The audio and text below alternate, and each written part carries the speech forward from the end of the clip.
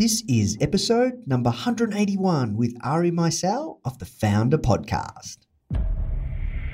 What you need is thirst. You need to be a thirsty human who is intent on learning. It's a really fascinating exploration of human potential. Now, the Founder Podcast. Even the greatest entrepreneurs had help. If you want to learn from the most successful founders on the planet, you are in the right place. Branson, Mark Cuban, Tony Robbins, Tim Ferriss, Ariana Huffington, Seth Godin, Steve Case, Gary Vee, Sophia Amoruso, Barbara Corcoran, Damon John. Learn from the greatest minds in business today with interviews hosted by Nathan Chan. This is not your average entrepreneur podcast. The Founder Podcast.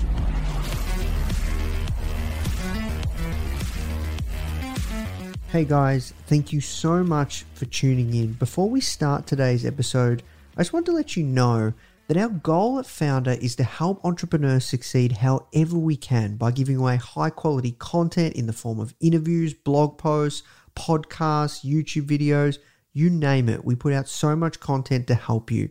And another interesting project that we're working on right now is partnering with world-class founders like Damon John, Alexa Von Tobel, Greta Van Riel, and so many more to teach crucial skills like negotiation, finance, e-commerce, and so much more.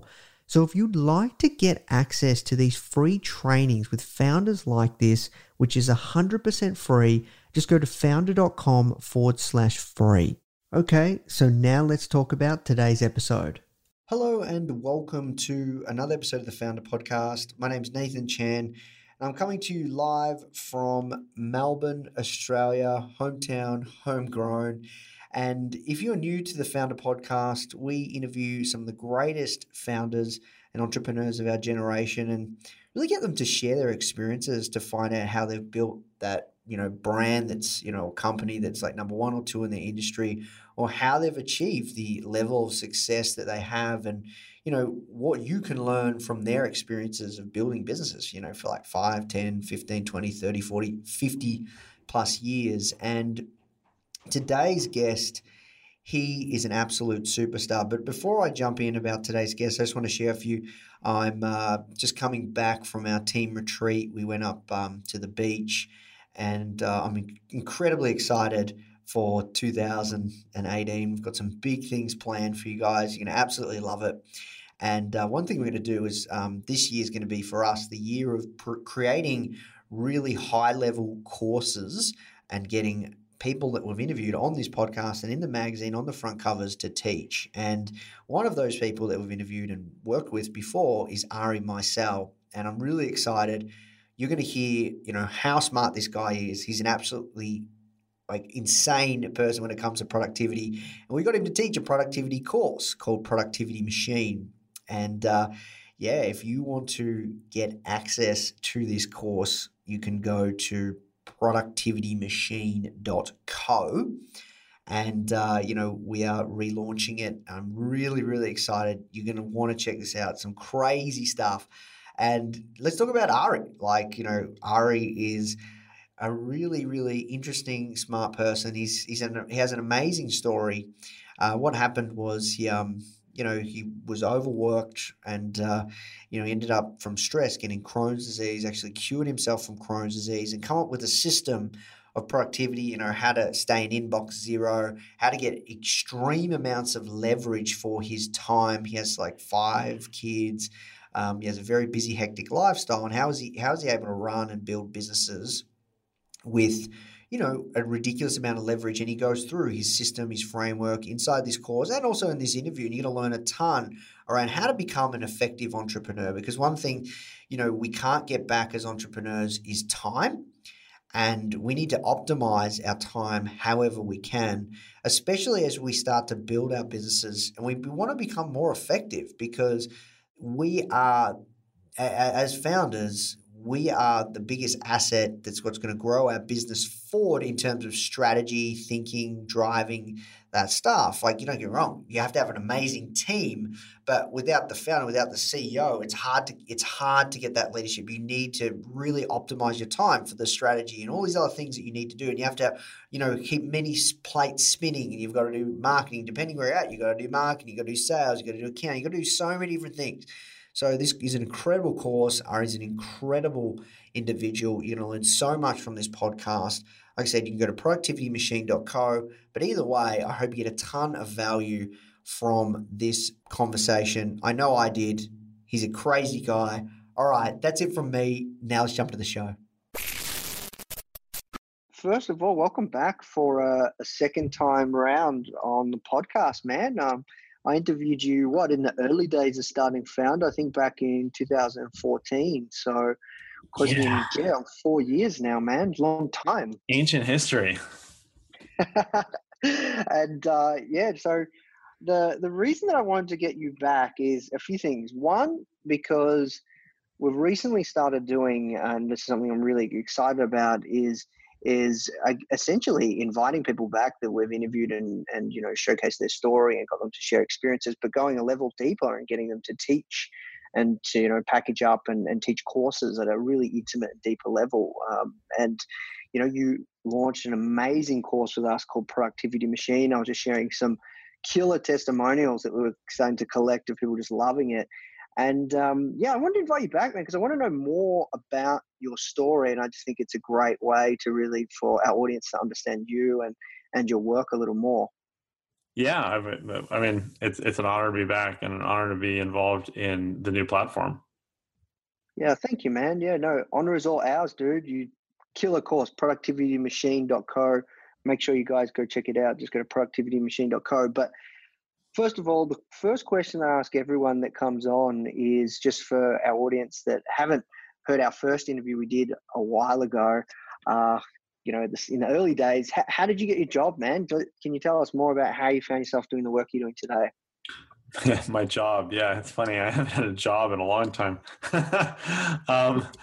So I went to school for real estate. I went to the University of Pennsylvania to the Wharton School of Business, and I graduated a year early with majors in real estate and entrepreneurship and minors in art history and psychology, which is obviously a weird mix, but that was the course load that I took in order to finish early because I wanted to get back to work kind of.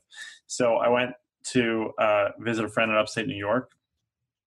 And while I was there, he showed me these old buildings from the 1860s that were these beautiful old cigar warehouses. And I had this vision that I could create basically a loft condominium development there. I was 20 years old, and I made an offer to buy the buildings that day. They were very cheap.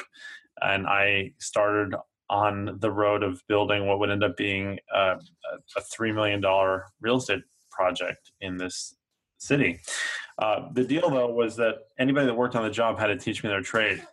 I spent the next 3 years learning and doing every construction trade imaginable. I was working my butt off.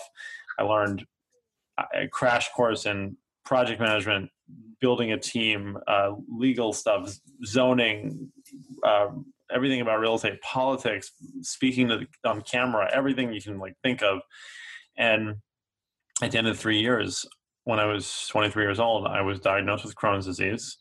I had just wrecked my body and my health, and I was in $3 million of debt, and the stress was pretty overwhelming. And I hit a pretty low point for myself at that time. And through a long process of self-tracking and self-experimentation, I was able to overcome the illness, which it's considered to be an incurable illness. And I am medicine-free and pain-free now for the last, 6 or 7 years. And a big part of that was recognizing that stress was a big element in what was affecting my illness.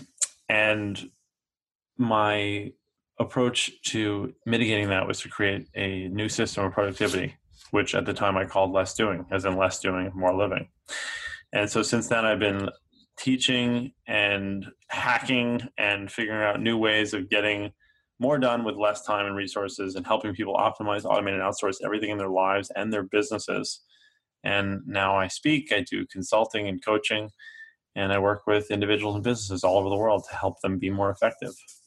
Yeah, wow, that's an amazing story, man. Like, yeah, I'll never forget. Like when I first heard of you and your work, I was just like, wow, this guy sounds like a serious boss. So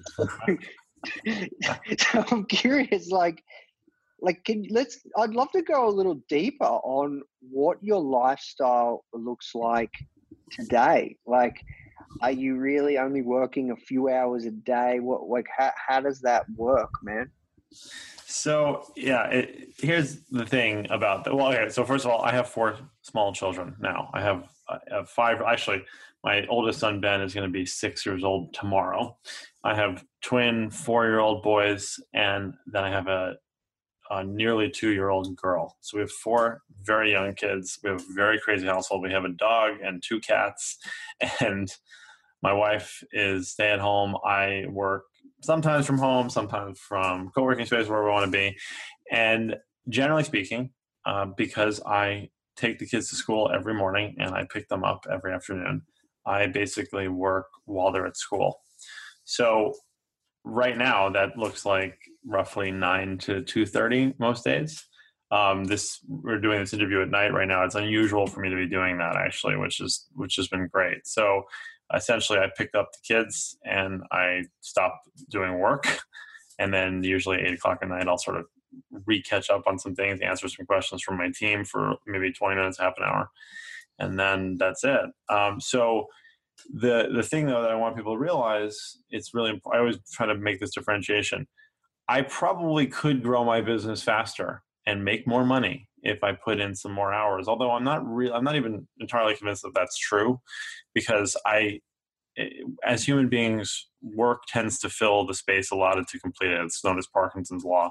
So in most cases, you give somebody an hour to do something, it'll take them an hour. If you give them a half an hour to do the exact same thing, they'll probably get it done. And if you give them 2 hours, they'll probably get it done in an hour and 59 minutes. Like, it's just the way that we work. So I essentially compartmentalize my life that way, and that's how I work. And I love what I do. Yeah, wow, it's interesting, man. So I'm going to ask you a challenging question. Please be honest. So what are your thoughts on, like, you know, some of these founders that I've spoken to that we've featured that have built like ridiculous businesses, like $100 million plus, annual revenue, or $1 billion plus businesses that say you have to work 80 hours a week if you want to build something of that size? What are your thoughts? If you want to build something of that size, you probably do have to work that hard, and that not even that hard. I'm sorry, that many hours. However, I can tell you that I've worked with people who have made over $100 million. And look, taking an extreme example, someone like Richard Branson, right, who's a billionaire and purportedly does about 45 minutes of work per week, and that's basically and that's just like talking to his, second and third in command or whatever, and sort of answering any questions. But the rest of the time, he's pretty much networking and talking to people and ideating, coming up with cool things to do. So there's lots of examples of people like that who actually, if you look at, it's called the Billionaire's Code, which this guy Alex Sharfin talks about a lot, where once you get to the $100 million point, you are like a true, not like people who are not at that point are not, but you're like a pure entrepreneur at that point, essentially. And what you really should be doing is just creating new challenges and motivating people and having ideas. And the team sort of tells you what you do with your time at that point, because they know what they need more than you do. I think that to build $1 billion company, you probably do need to be living in your office right now. But I personally don't have any aspirations of owning $1 billion company. It wouldn't change my life. I have been very fortunate that we have a family of 6. We have 2 homes. We drive a Honda minivan that I lease, that I like, and we just, a lot more money would not change our lives significantly. So it's really freeing in a lot of ways. And my company right now, Less Doing, is by design built not to scale. I have a team of 7 people. I don't expect the team to get any bigger than that. We have some really clear pathways and plans to make this a 8-figure business, but I don't need to be a 9-figure business. Yeah, no, man. I appreciate the raw honesty, dude. That's what I love about you, man. And that was a great answer, dude. I didn't know about the Richard Branson one. That's incredible. So, to talk to us about your framework, like even building an eight-figure business is like a no small feat, right? And working, like 5 6 hour days. So tell us, like, how do you get leverage? Yeah. So one of the things is that I'm a big proponent of outsourcing in general, but the whole framework of Let's Doing is optimize, automate, outsource. So that means that we have to optimize first, which is where we're looking at the process that we might be going through and seeing how it's inherently inefficient. And a really basic example of that is that most, like whether you're talking about paying a bill or posting on social media or onboarding a new client, most people don't have well documented processes, and if they do, they're usually outdated. They have holes in them, they have redundancies.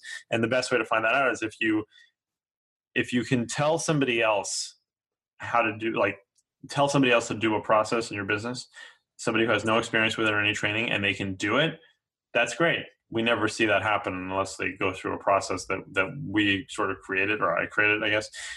Most of the time, that person will find 3 or 4 mistakes within the first 3 or 4 steps.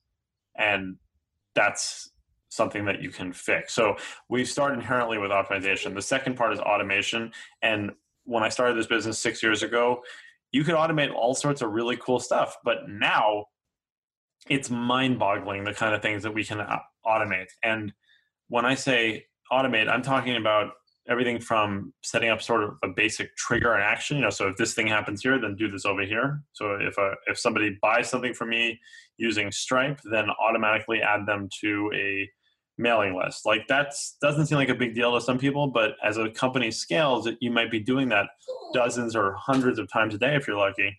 Sorry, don't mind the dog in the background. Or hundreds of times a day. And it's not so much that we're trying to save money with an automation, although that does. It's also not so much that we're trying to scale, which it does. An automation will help you reduce errors, which is a really big thing, especially, again, as a business scales. Once you've optimized and automated in that order, that's the first time you should be looking at outsourcing. And so a lot of times we don't even get to the outsourcing step. Now, that's a roundabout way of answering your question, but generally speaking, for me, I've got essentially a 15-minute limit, meaning that if something takes me more than 15 minutes to do it, I will 9 times out of 10 be like, okay, I'm done. I'm going to give this off to somebody else. And fortunately, I've surrounded myself with a team of 7 people that are just absolute rock stars in what they do. And I can do that with them without too much explanation. What that also forces me to do is I'm basically focusing the most of my efforts and time on the things that I do best. And to me, what I think I do best is connect the dots. And I know that sounds a little bit vague, but one of my unique abilities is that I really can curate and create content that can solve problems in unique ways. So I just have a weird brain that way. If somebody tells me like, oh, I wish there was a way to do this in my business or this system or something, I can usually connect some app that I heard about a year ago with a research study that I read about 2 weeks ago and something I heard on a podcast and come up with a duct tape solution that fixes the problem. So anything that doesn't do that doesn't produce unique content that really helps people is something I shouldn't really be spending much time on. And that's the litmus test for me. Interesting. So what I really, oh man, I'm really, really curious. Like, when you were going through that stage of you diagnosed with Crohn's, and you said that was heavily linked to stress, and you were working too hard and overworked. Like, how long did it take to work out how long did it take to work out this stuff around how to be more effective? And like, because that's like kind of the magic, right? Like, to work out a system. Yeah. So the initial system of Let's Doing had 9 fundamentals to it, from the 80-20 rule to creating external brain, choosing your own work week, organization. It wrapped up with wellness, which had a biohacking component to it, because I felt like no matter how efficient you got, if you weren't sleeping well or you're too stressed like I was, then there's a limit. So there's 9 fundamentals. I think that it probably took me, I want to say 6 to 7 months maybe to come up with all the 9 fundamentals. I mean, I I very like precociously wanted to write a book within like 2 months of starting to write my blog. And it ended up happening about a year after that, once I really had developed the system. And what I did also was there was a company that launched at the time called Skillshare, which was, I can't remember when this was actually. I think it was probably 6 years ago. And the value prop was basically like anybody can teach anything to anyone. So they just they provided a platform. So if you wanted to teach something, you posted it up on the class. They would, take the tickets and stuff for you and the sales, and then you'd show up and teach wherever you wanted. So I thought, you know what, I've got some really cool content. Let's see what people think about it. So I put something on Skillshare and decided to teach this class on it wasn't even the system of what's doing. I just basically showed the people like 20 really cool apps and got really good response. And then I did it again the week later and I refined it. And a week later I refined it.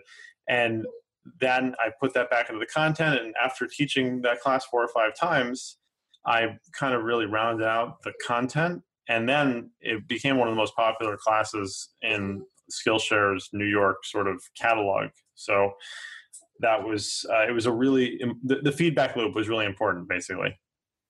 And during the time that you were sick and you couldn't really work that much, how did you work that part out, like to keep the business going and all that side of things?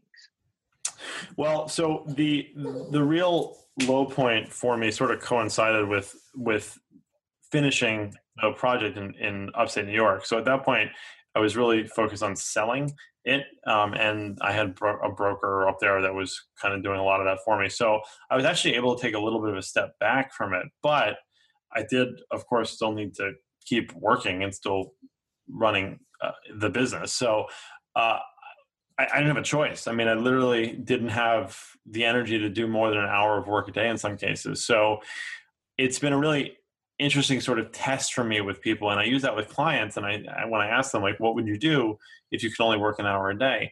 And a lot of times the answer is that you have to say no to a lot of things, which was the first time that I'd ever experienced that, because especially as like a hard charging young entrepreneur, right? You just say yes to everything, yes to every interview, every meeting, every request of any kind. You just say yes. And then that's how you get spread really thin. There's an entrepreneur named, a super entrepreneur, Dean Grazioso, who says that yes got you to where you are, but no will get you to where you're going.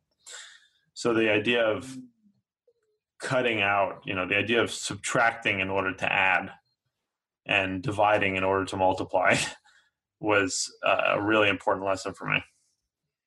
Yeah. How do you know when to say no, though? Because there's like so many crazy, awesome opportunities as your business grows, as you grow. Yeah, and I think that part of that is getting really clear on your vision and what serves that vision, which is honestly is very difficult to do as a young entrepreneur. I don't mean young in terms of age. It's usually like young in terms of the company. It takes some time. I don't think I've ever met a founder who started a company and on day one they knew exactly what the vision for that company was. It's great if they might have one, but it's probably not the one that they end up with. You look at the idea that entrepreneurs never fail; they just pivot, right? I mean, even you may know this, but a lot of your listeners probably don't. That Stuart Butterfield, who is the founder of Slack, created Flickr, the photo sharing site, and Flickr was a component of a video game that his first company was creating. So, wow. It was a video game company that was failing, and there was this photo sharing element in the game, which they turned into an app. And Flickr is huge, obviously. And then they started Slack, which also came out of a video game company. So, all that to say is like the vision when you start out for the company is usually bound to change. So, sorry, now I lost track of what I was answering. What was the initial question? How do you know when to say Oh no? yeah, right, of course. So once you do get that clarity, then if it's not serving that vision and you can't serve that request per se as best as possible, then you have to say no. And it's very hard to do. I admit that it's very, very hard to do, but it gets easier and easier once you recognize what you do best and really build up confidence in that. So for me, I'm not going to do something unless it's really going to allow me to create great content. So that's for me is pretty much the easiest way to say it. Like, will this allow me to create great content? Obviously, this interview that we're doing is allowing me to create great content, as was doing the course together. But that makes it really easy for me to say yes or no to things. I see. And like, tell us about your vision now. Because you talked to me before, you had a lot of clarity at the moment. Yeah. So there's sort of two sides to the business, although they're really related now. We have I do speaking and coaching, which is one side, I would say, and then the other side is the business consulting. And so currently we have a really great free community that's on Slack and Facebook. We've got about 1,200 people that are just productivity junkies. And then we have a course. It's a 10-week coaching course that people can go through to, I guess the most general is that we'll help 6-figure entrepreneurs get to be 7-figure entrepreneurs by helping them remove obstacles in what they're doing. And then I have a mastermind program above that. And then you could say that that's for the 7-figure entrepreneurs who want to become 8-figure entrepreneurs. And then once they're an 8-figure entrepreneur, we have business consulting, because at that point we want to be working on a whole organization. And so those are sort of the 4 tiers of what we do. And it's a very clear pathway from one to the next.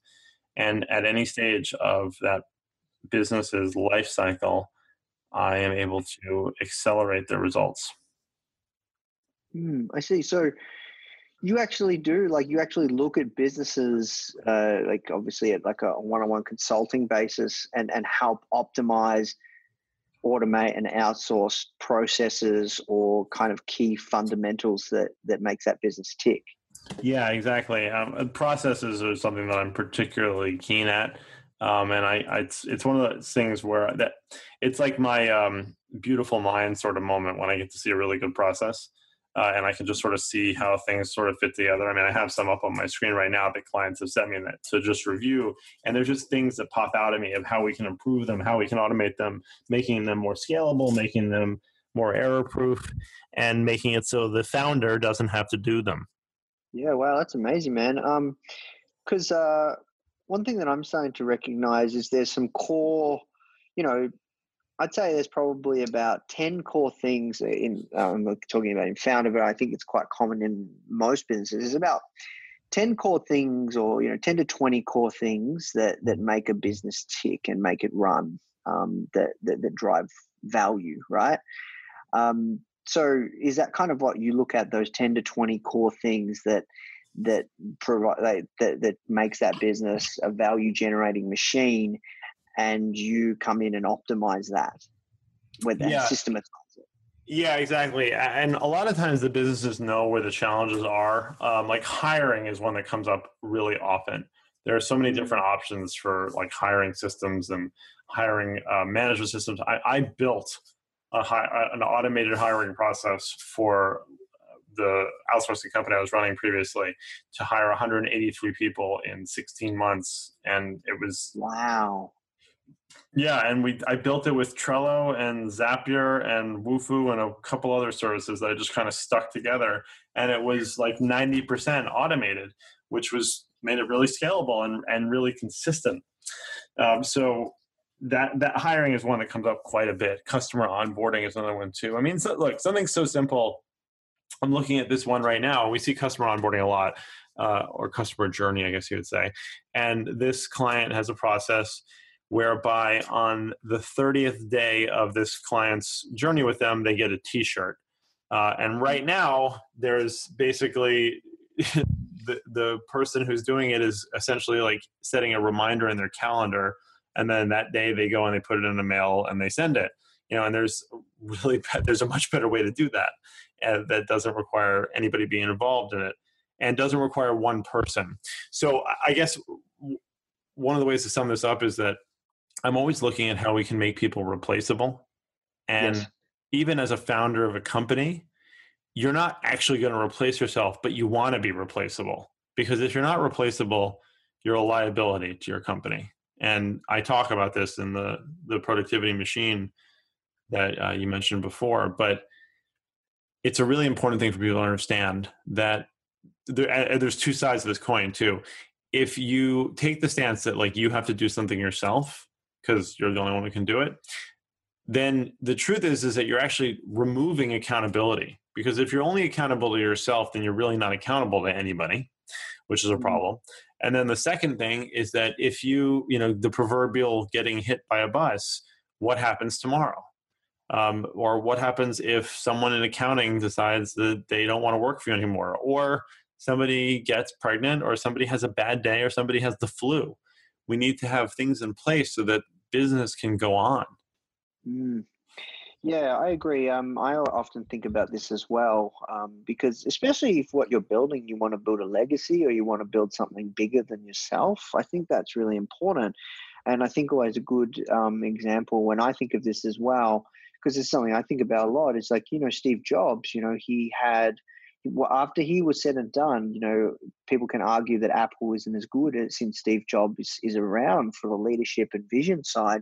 But still, that's one of the most, profitable, effective companies in the world. And he's not there anymore to drive it. He's built this value generating machine that is sufficient without him. Yeah, exactly. And the other thing about that too is non-attachment, which is kind of more, it's kind of a Buddhist concept really, but I built up this outsourcing company for over 2 years and put my blood, sweat, and tears into it. And 3 months ago, walked away from it and had asked my partner to buy me out, and haven't regretted a second of it because I built it and I moved on. And a lot of people were like, how can you spent just 2 years, how can you just walk away from it? I'm like, because I did it, I built it, and now I'm building something else, and that's the thing is just the being able to not be like flaky, but essentially being able to not be attached to it in terms of your identity there's a two-way street to that. When somebody basically assigns their own value to the work that they do, that's the same thing as saying that they're the only ones that can do it. And again, creating a bottleneck. Yeah, you got me thinking, man. Dude, surely you've got in your kind of roadmap of projects, surely you've got in your roadmap of projects something around along the lines of building some sort of SaaS product that helps with producing great systems or SOPs. Is that something on the horizon? I've thought about it. I'm not a software developer. I'm sure that there is a place to do that. I mean, there's tools like Process Street and Pipefy out there that let you create processes and whatnot. But yeah, as far as I know, there is not a one that will improve the process itself. So maybe we should talk about that. Yeah. Okay. Interesting. Yeah. I reckon, man. Yeah. All right. Okay. So talk to me around these combos. Like I like to think of them as combos. Like, you did this really cool one in Productivity Machine around automating your PR outreach. And I know that you must have in your, like, as you talked about, like that beautiful mind process, like what are some of your favorite combos? So like mixing and matching software, a little bit of human element, or almost fully automating something. Like you just talked about one then where you basically automated hiring people 90%. Like what are some of your favorites, man, that just make your life so much easier? So the podcast production process was a really, really big one. That was the first like Rube Goldberg-esque kind of process that I ever put together, where there was like 15 different pieces that went into sort of like domino affected into each other. So that made it that I went from spending like 15 hours on a podcast episode to spending half an hour, essentially. So the latest one, which you referred to, is this one with the PR outreach. And that one actually uses artificial intelligence and machine learning. So that's like a whole new level for me, which has been mind blowing because it opens up with my like obsession about making founders and everybody replaceable. If you can add artificial intelligence to the mix, you're really getting close. And so with there's a tool called Monkey Learn that will let you basically categorize text with machine learning. So you can say like, this is the best way that I can explain machine learning to people who don't know what it is you can I could show you, Nathan, a human being. I could show you a picture of a Cadillac and say, Nathan, where's this car from? And you would probably be able to say, Oh man, you got me, dude. I'm not very good with cars. a Cadillac? Come on. I'm sorry, bro. It's like the quintessential American car. Okay. Sorry, man. You got me. Like you make me look like a fool here. Well, all right. How about Ferrari? Where's Ferrari from? I'm assuming Italy. Okay. Yes. Good. Thank you. All right. Better one then. If I showed you an apple, you would know that it was an apple because you just know what apples look like, right? But Yeah. you couldn't explain to somebody why it's an apple. You can, define it essentially. Whereas with machine learning, you can say, here's a picture of an apple, here's a picture of an orange, here's another picture of an apple, another picture of orange. And then eventually you can just show it the picture and it'll be like, yeah, that's an orange because it has essentially reverse engineered what makes it that. So I had this idea that I could take press inquiries for reporters who were looking for sources and run it through that, and I could categorize them as interesting and not interesting. And after doing, I think, 68 samples, it was 87% accurate in picking the way that I pick. So the fascinating thing about that is that a lot of, I would say, maybe not necessarily founders in general, but a lot of people have the skill set that they feel like they have the skill set that they can, quote unquote, pick a winner.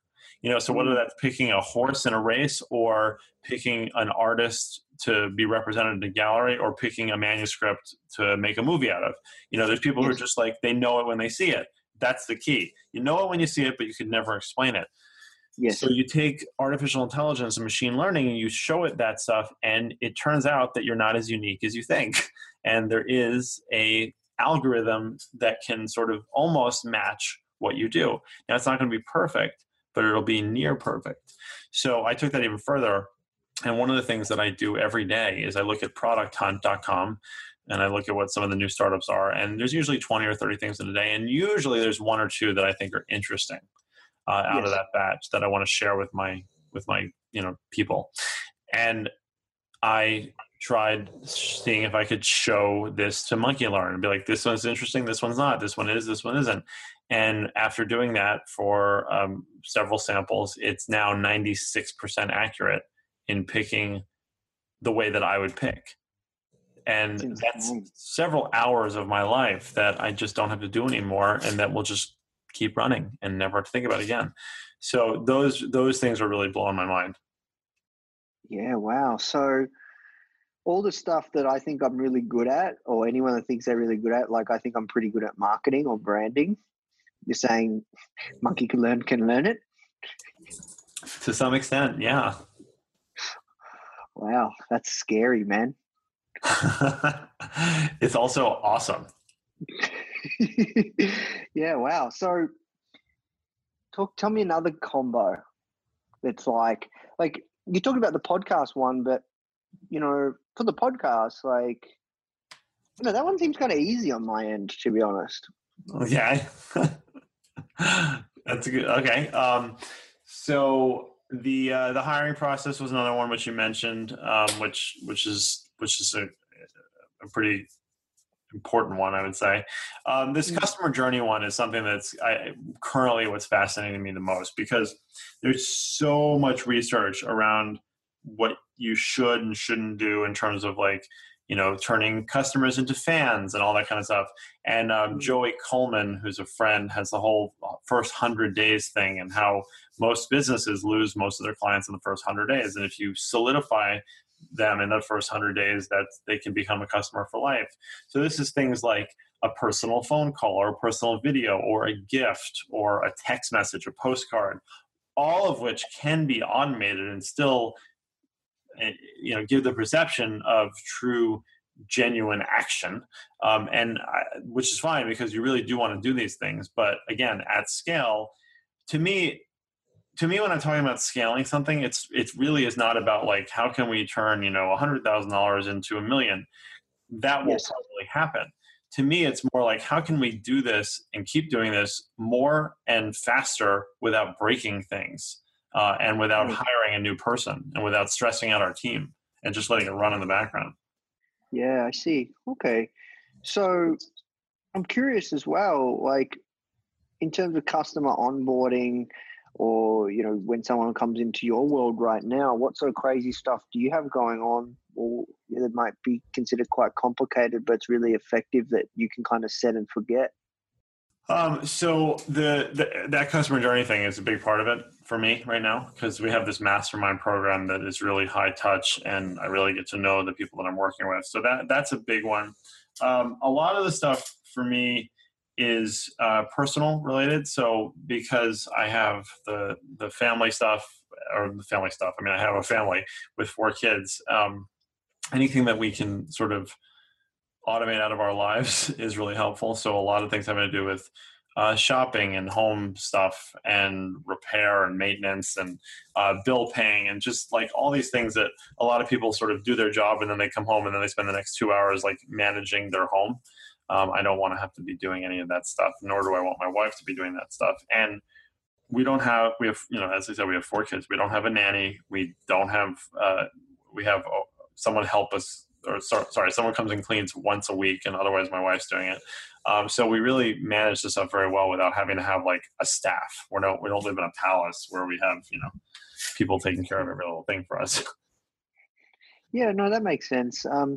I guess where I'm kind of trying to go deeper is what I love hearing is the breakdown of this does this and then it does this with this tool. Or then you really want the details?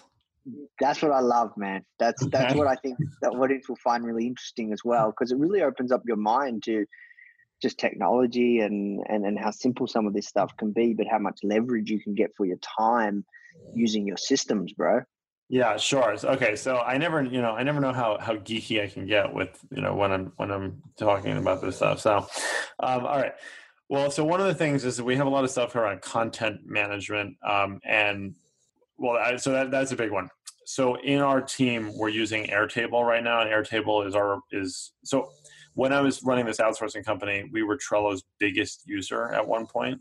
Out of their 20 million users, which is really cool. So I love Trello. It's a fantastic project management tool and organization tool if you're not familiar. But now I'm really big into Airtable. And Airtable is like a database that looks like a spreadsheet, but could also look like Trello. It's kind of magical and a little bit hard to explain. But we run the business off of Airtable. So our sales pipeline is in there, all of our internal task management, and our content calendar as well. So we have a content calendar. I have a physical printout on my wall right here that I'm looking at.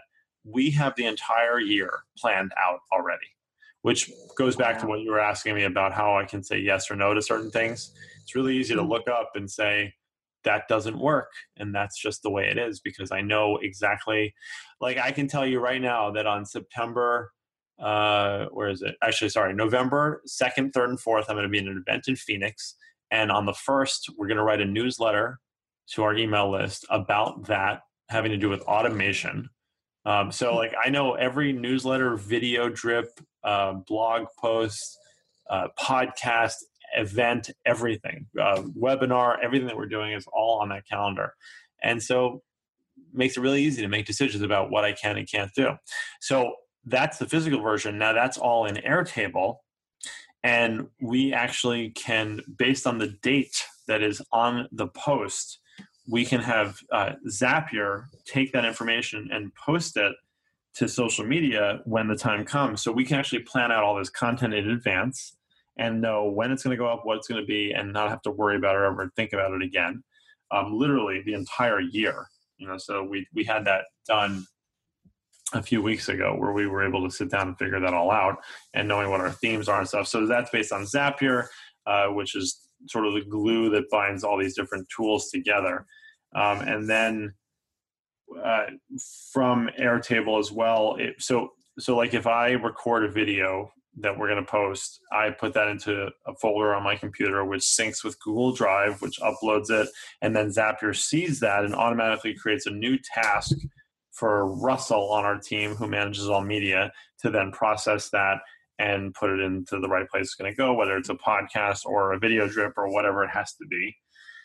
So those are some of the examples.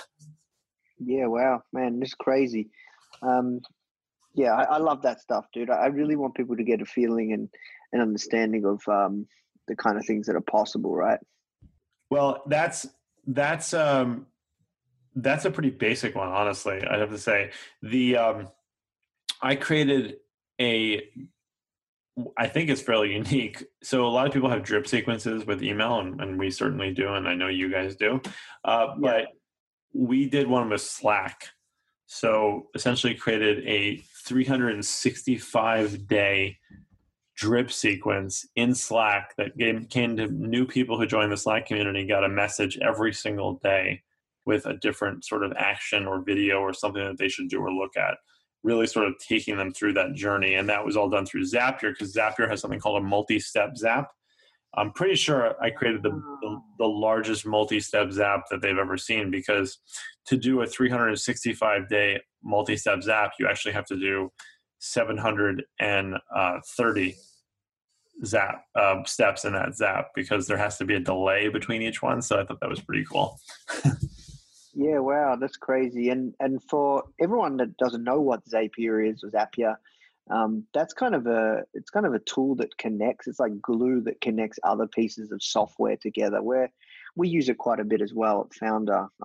Killer tool. And it's kind of, it sounds like it's one of your cores, right? That you use to do a lot of the things that you're doing. So because this is the problem, right? There's so many different SaaS tools out there, right? But they can't do everything. So I don't know about you, Ari, but we pay for about 50 different SaaS tools at Founder, which is crazy. But it doesn't cost that much. It's like $30, $40 each one per month. But yeah, there's a real need for connecting them together and getting them to talk to each other. Yeah, exactly. So Zapier is kind of like the glue or the duct tape oftentimes. Another tool that we're really big on is Intercom. So Intercom is essentially like a shared inbox that your team can use. So anytime somebody emails the sort of general mailbox for the company, or they send a text message, or they have Facebook message on our business page, or live chat on our website, it all comes into the same place, into Intercom, and any one of us on the team of 8 people can answer that. We can share it with each other, but then we can also tag people and have automations come out of that. So if we tag somebody, like if you're having a conversation with somebody on live chat on the website, and they say that they're interested in our mastermind program, we can tag them that way, and then that will add them to a special list in ConvertKit, which will then start sending them an email thing about that. And it's all just very seamless. So 50 is that's a good number. We probably use about 12 different tools. I really try to limit it as much as possible, but yeah, Intercom's a really big one, and we can automate so much stuff off of that. The really cool thing with Intercom too is that it can integrate with Stripe, so we can see anybody that we're talking to in their profile if they actually have an account with us and how long they've had it, and then we can actually create a whole automated sequence based off of that. So if somebody has been to our website 3 times and they signed up for sort of our basic level, and we haven't seen them in 2 weeks, I'm just making something up, then we can send them a targeted message based on that, just by meeting that criteria. If somebody comes to the website and their computer language is detected as German, we can have a pop-up that says, hey, by the way, we speak German, or if we did. So it's a really cool tool. Yeah, interesting. One thing we want to be careful because we're getting pretty technical and geeky on this stuff. I love this stuff too, man. I'm pretty big on tools. You're the biggest master I know, but that all that I've seen. But we want to make sure also that this isn't intimidating for people. Like, what are your thoughts, or what would you like to share that it doesn't have to be a scary thing having to learn a new tool, or you know what I mean? Yeah, of course. So I see that all the time. So there's a tool called IFTTT, which stands for if this, then that. And I would call that like the decaf version of Zapier, right? It's free. Mhm. It can do very simple, like trigger action automations. And what I would say to people to get kind of understand and get their feet wet is go to that website, go to IFTTT and set up an account and look at the services that are offered that it connects with. It connects with about 500 services, everything from Twitter to PayPal to MailChimp to all these kinds of SaaS tools that most of us end up using in our businesses.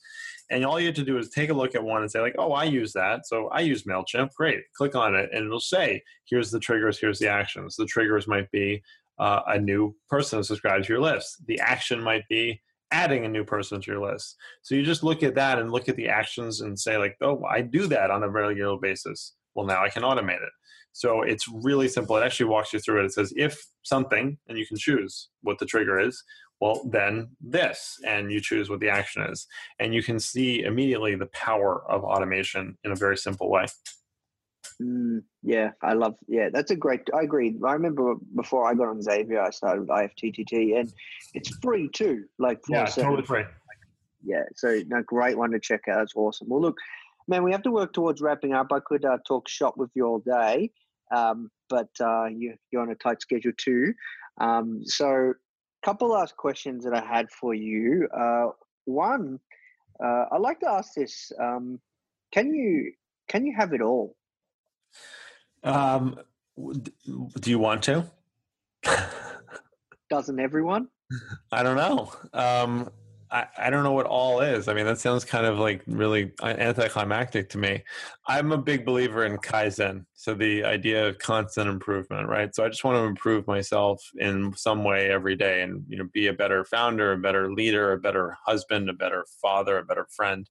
There's always something that we can do more effectively. And we can also celebrate without settling. So I don't know what having it all would look like. I feel like that would be kind of boring.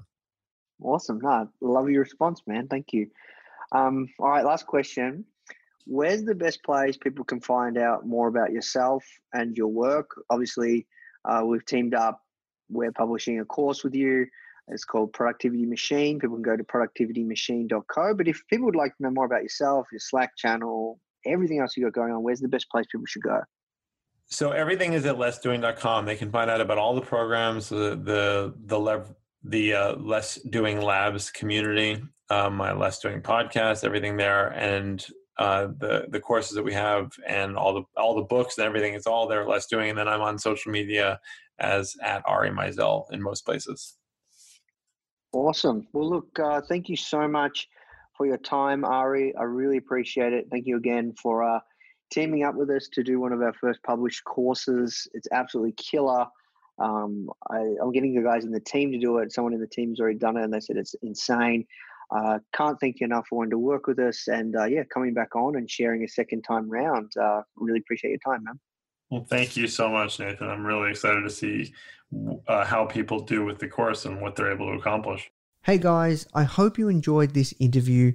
As you might already know, our mission at Founder is to help tens of millions of people every single week with our content, either start or grow their business, which is exactly why we're partnering with world-class founders such as Damon John, Alexa Von Tobel, Greta Van Riel, and so many more to teach crucial skills such as negotiation, finance, e-commerce, and so much more.